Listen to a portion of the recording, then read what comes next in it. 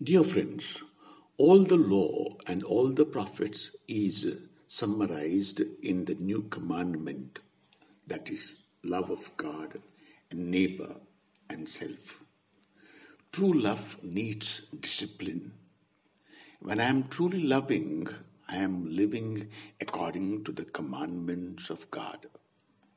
The commandments are there to help us to be loving, respectful, just, merciful, caring for God's creation. Have I ever put law before love in my attitudes or actions? Let me be guided by the actions of Jesus.